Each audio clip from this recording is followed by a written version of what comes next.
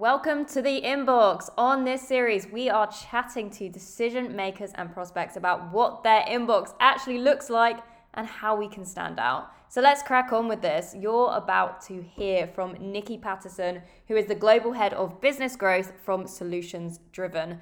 And after this episode, he's going to get you really thinking about how you can be adjusting your outreach to get more replies from decision makers just like him.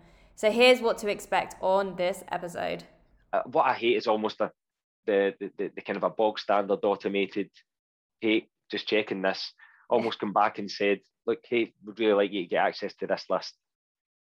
And I thought, okay, let's do it, and we did the call, and I might buy that tech. Yeah.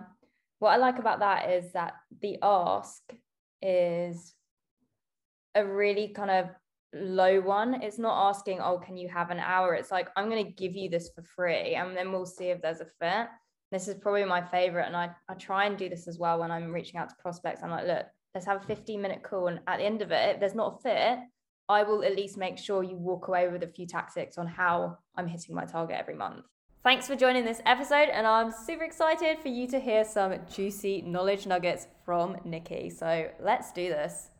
Yeah, so I'm just trying to understand, like, from a buyer's point of view or from someone who's a lot of people's ICP, what your inbox looks like today. So like your phone, your LinkedIn and your email, how hectic is it?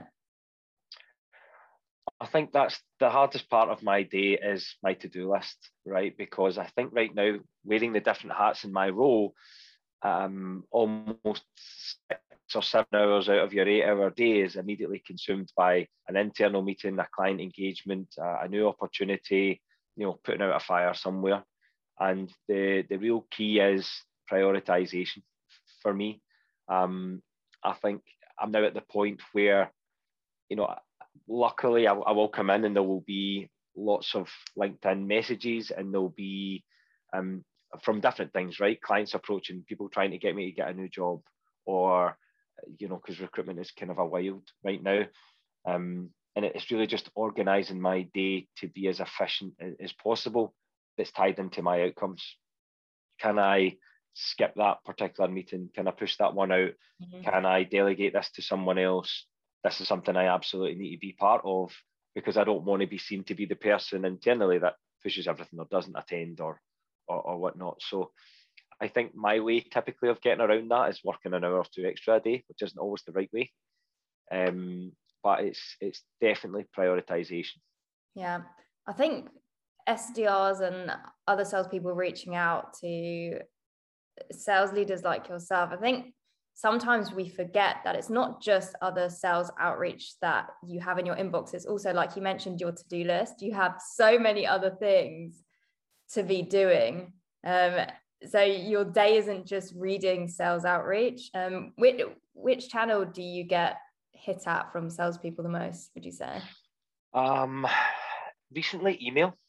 I do have my email on my LinkedIn profile, so to be contactable to the right people. But you question that sometimes, and you can understand why people try to be as hidden or guarded as possible.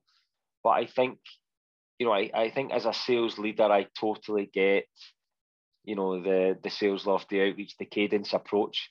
And I almost feel as soon as I see an email that I know I'm in someone's cadence. And a lot of the time I'll reply politely. I try to reply to almost everything, but I try to reply politely, please take me out the cadence. And you sometimes get a winky face or something back saying, I know you're in your cadence. But I would say email for sure is the main approach or the main channel. Just written text on email, or are you seeing any kind of videos or any other cool tactics that are standing out to you? I was quite into, I seen a lot of GIFs last year, not so many this year. Okay. But that got my attention quite a bit last year, like, 2-3 messages in, and then there's someone crying because they've not got a hold of you yet. On my birthday, I got a couple of good ones, and I used one myself, so I'll share that one with you. But there's a GIF where there's an elderly lady who blows out the candles and her teeth fall out and she catches them. So I do send that to some, typically just clients more than prospects. Yeah. But yeah, I think the people that mix it up a little bit are the ones that stand out. but then I almost feel you can go too far with it as well. So I think the ones that really stick out to me are the ones that kind of have a kind of a pleasantly persistent approach, but mix it up a little bit. Talk to me what pleasantly persistent means to you, because there's a super fine line between what people would define as pleasantly persistent and spam. So what would you want from someone reaching out to you? What is pleasantly persistent? I think a good question, right? Because as a sales leader, you're thinking about what do you want your team to do and come across, and then, you know, what I think is pleasantly persistent, someone might think is harassment or not enough.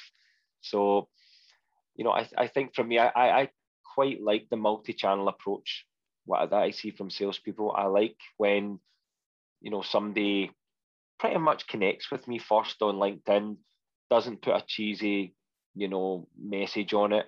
You know, you can see the ones that are just targeting you in a list and send this to everyone. You know, I seen you read Gary V's post. Yeah, so did 25,000 other people. But I think the ones that kind of a connect and a couple of days later maybe come back and say, you know, I read this article you posted or something.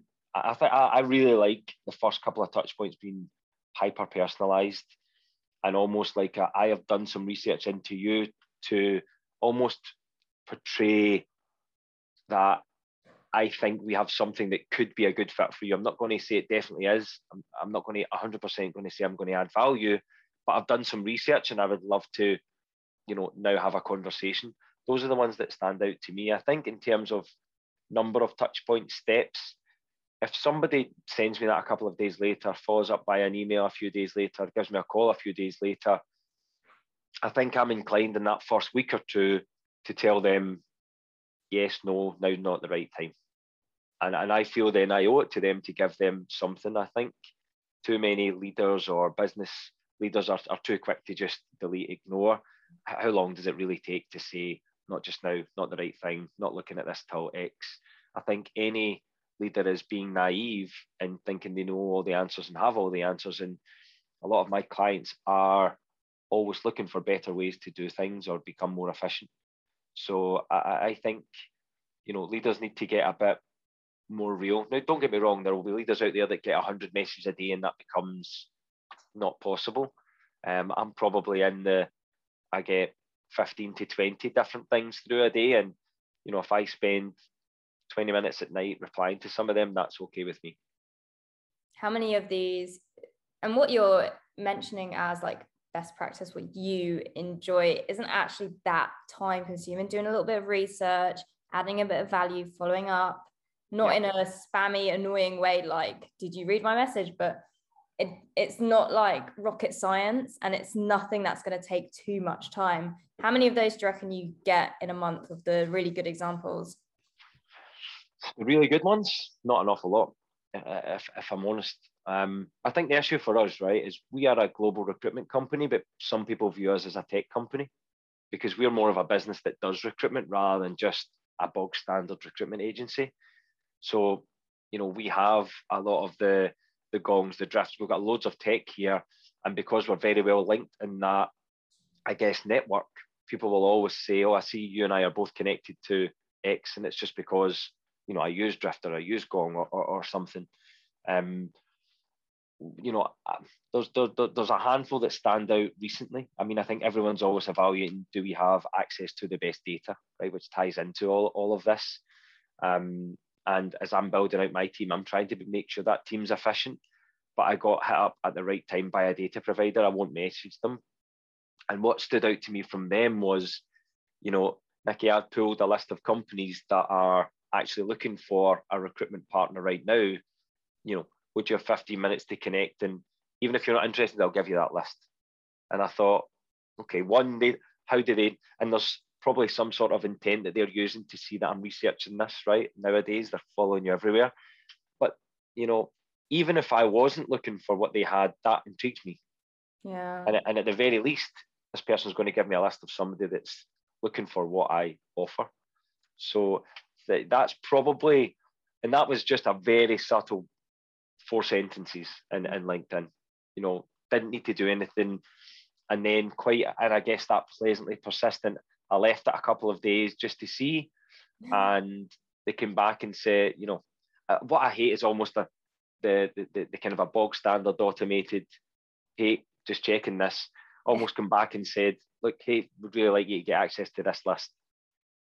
And I thought, okay, let's do it, and we did the call, and I might buy that tech.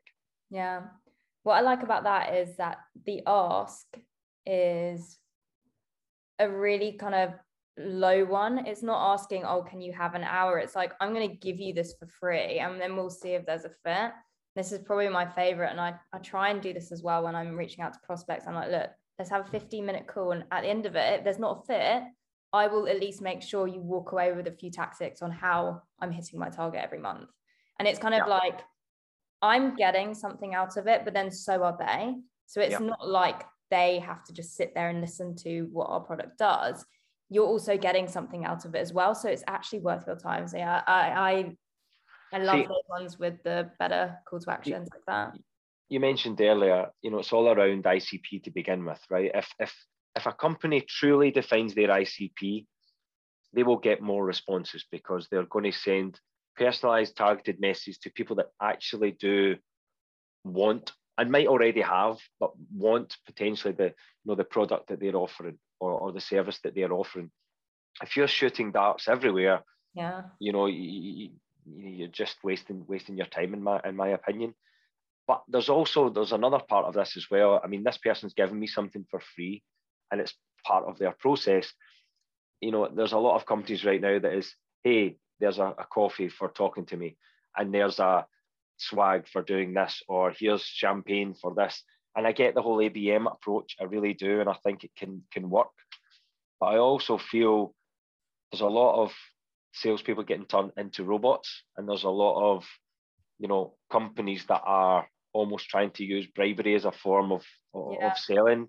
And I just really hope we don't take the creativity and the art out of what should be a very personalized process. Yeah, I think with the gifting, it can almost be a fine line between bribing.